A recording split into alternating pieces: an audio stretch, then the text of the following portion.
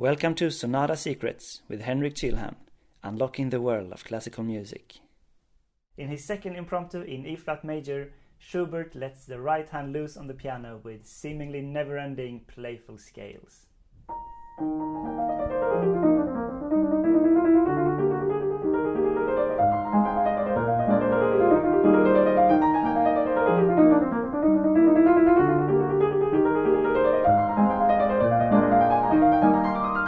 This is part of Schubert's impressive output of great works in the final years before he died, way too young. It's number 2 in the first set, and right after it comes the lovely serenade of the G-flat major impromptu. It's in ABA form with the coda, and if the scales are a gentle stream in a sunny nature scene, the middle section is a storm erupting, dramatic and in minor, and it also returns in the coda to end the piece in that character as well. So it's actually just a major scale in the right hand. And then in the third and fourth bar, this amazing pattern of, it's actually a scale on the quarter notes, chromatic scale upward. But on every quarter note is a triplet with a neighbor note below it. And it creates this amazing feeling of this buzzing energy. And then the normal scale again. And the left hand has just a simple support accompaniment.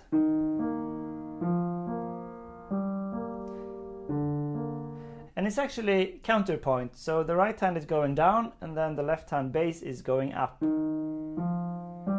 in the opposite direction, so creating a balance with the voices. So together.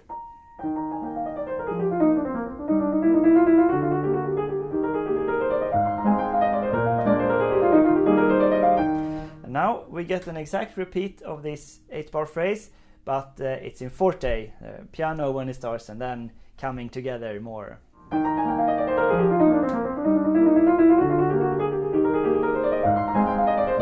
Until here, now we take a new direction, now we continue upward instead. And we actually get the full phrase a third time, but now in the higher octave.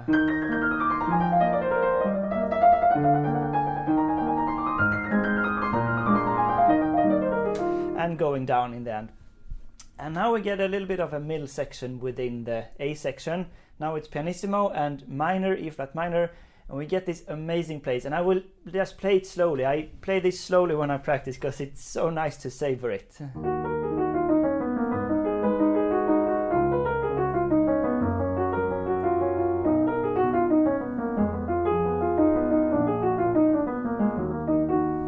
So it's not magic. What happens here is Schubert goes through the circle of fifth and adds some major seventh chord on some of the notes where it fits. And you have a sequence of this scale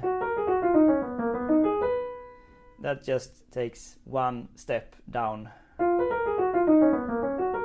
And so now it's faster and it's pianissimo. You should keep the pianissimo all the way. Even though there's some really nice tension that would feel good to bring out, it's even stronger if you can keep the lid on for this place.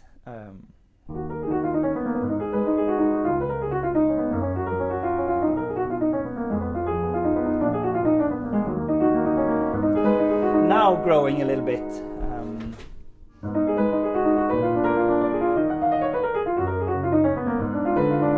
These accents.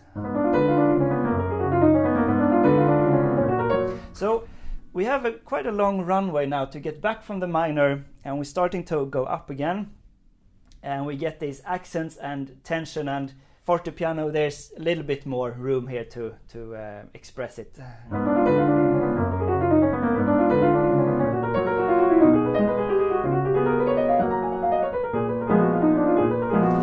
I like to bring out these tension chords a little bit.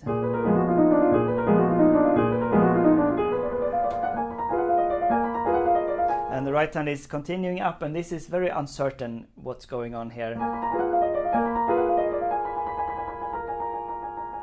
And eventually the diminished chord resolves to a B-flat 7, which is the dominant, but instead of going back to E-flat minor, we now get back to the original scale theme in E-flat major. And all this tension that was here, it's just away now. Typical Schubert move, just this carefree scales now again.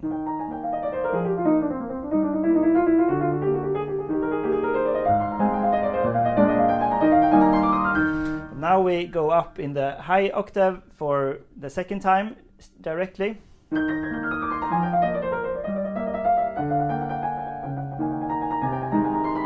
And now we get this amazing, so this pattern of the chromatic neighbor note. Normally we have it just 2 bars, now we get it for 7 bars, and it just continues, and the left hand goes down chromatically, modulating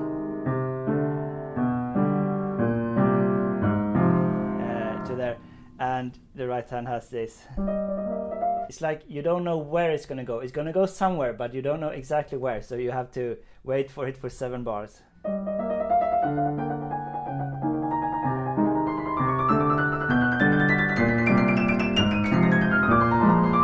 So it went here. This is the highest note there. It's on an F minor. And now in not going back to E flat major, but instead E flat minor. Clear cadential movements on E flat minor here. And the accent diminished chord here. Now the storm is brewing.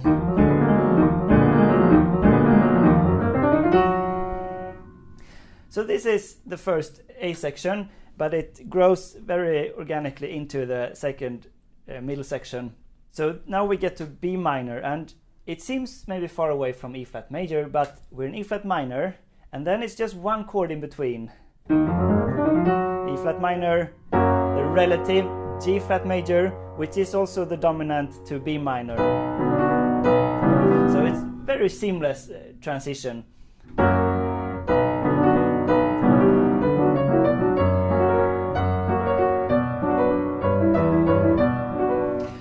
So this is a new texture. We don't have scales in the right hand. We have these hard, long notes. But we have an echo of the triplets in this middle. And the left hand has the same rhythmic accompaniment. It's just more accented and more grounded. But it's on 1-2 in the bar.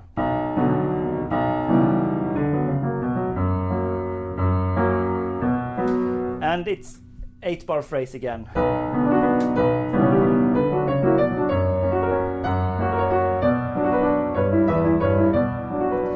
Then we get the 8-bar phrase repeated, but in piano. And then forte. And now. So it's the same material, the melodic contour, but it's a new harmony. Schubert. It's always like this in Schubert, like he finds these hidden doors and suddenly you're in a new place. Neapolitan chord. And accents.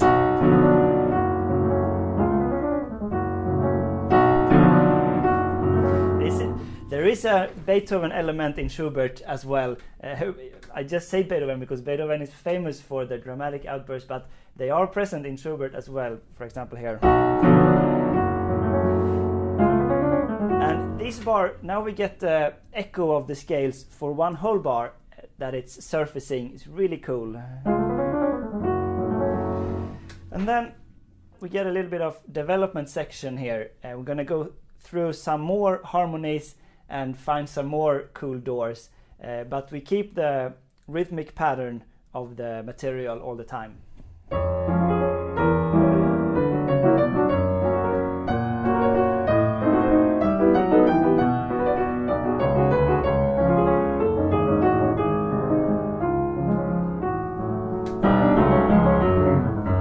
It's the scale again.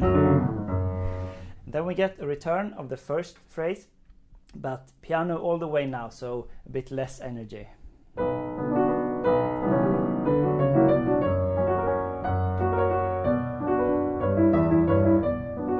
And this makes us think that we're in the clear, but then Schubert hits us with like a surprising stab here.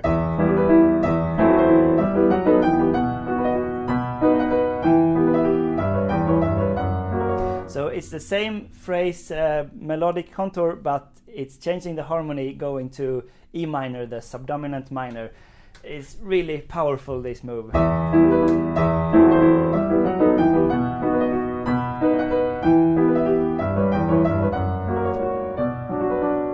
Neapolitan, accent tension.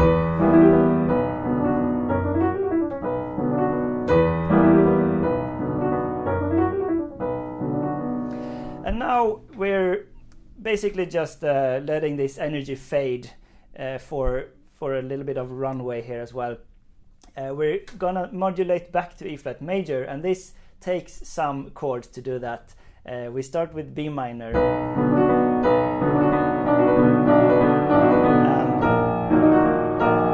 So this is the modulating move, going from B minor to B flat minor 6/4 chord.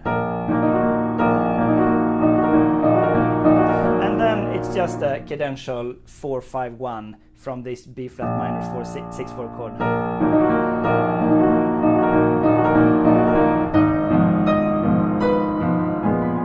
With the diminished resolving to a B flat 7th. So this is the same transition motif that we had in the first section. It's really cool, subtle way of binding the whole piece together with the same transitional motif in different places. But the effect is just letting the energy die out a bit.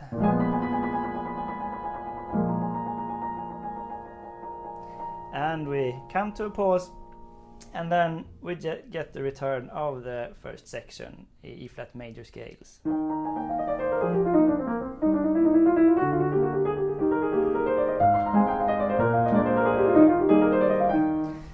So here follows a full repeat of the whole first section, the full duration of it. And then the coda, the storm character, returns, and in the coda we're really thrown between E flat minor and B minor, these keys. So the harmonic tension has been condensed to a raw opposition, and it's like a big confrontation, and in the end E flat minor prevails, and ending the whole piece in this stormy confrontational manner. And I will play now the whole A section and the coda, so you get half of the piece in a proper performance. And before I play that, a special shout out to my Patreon Scott Lamb in this episode.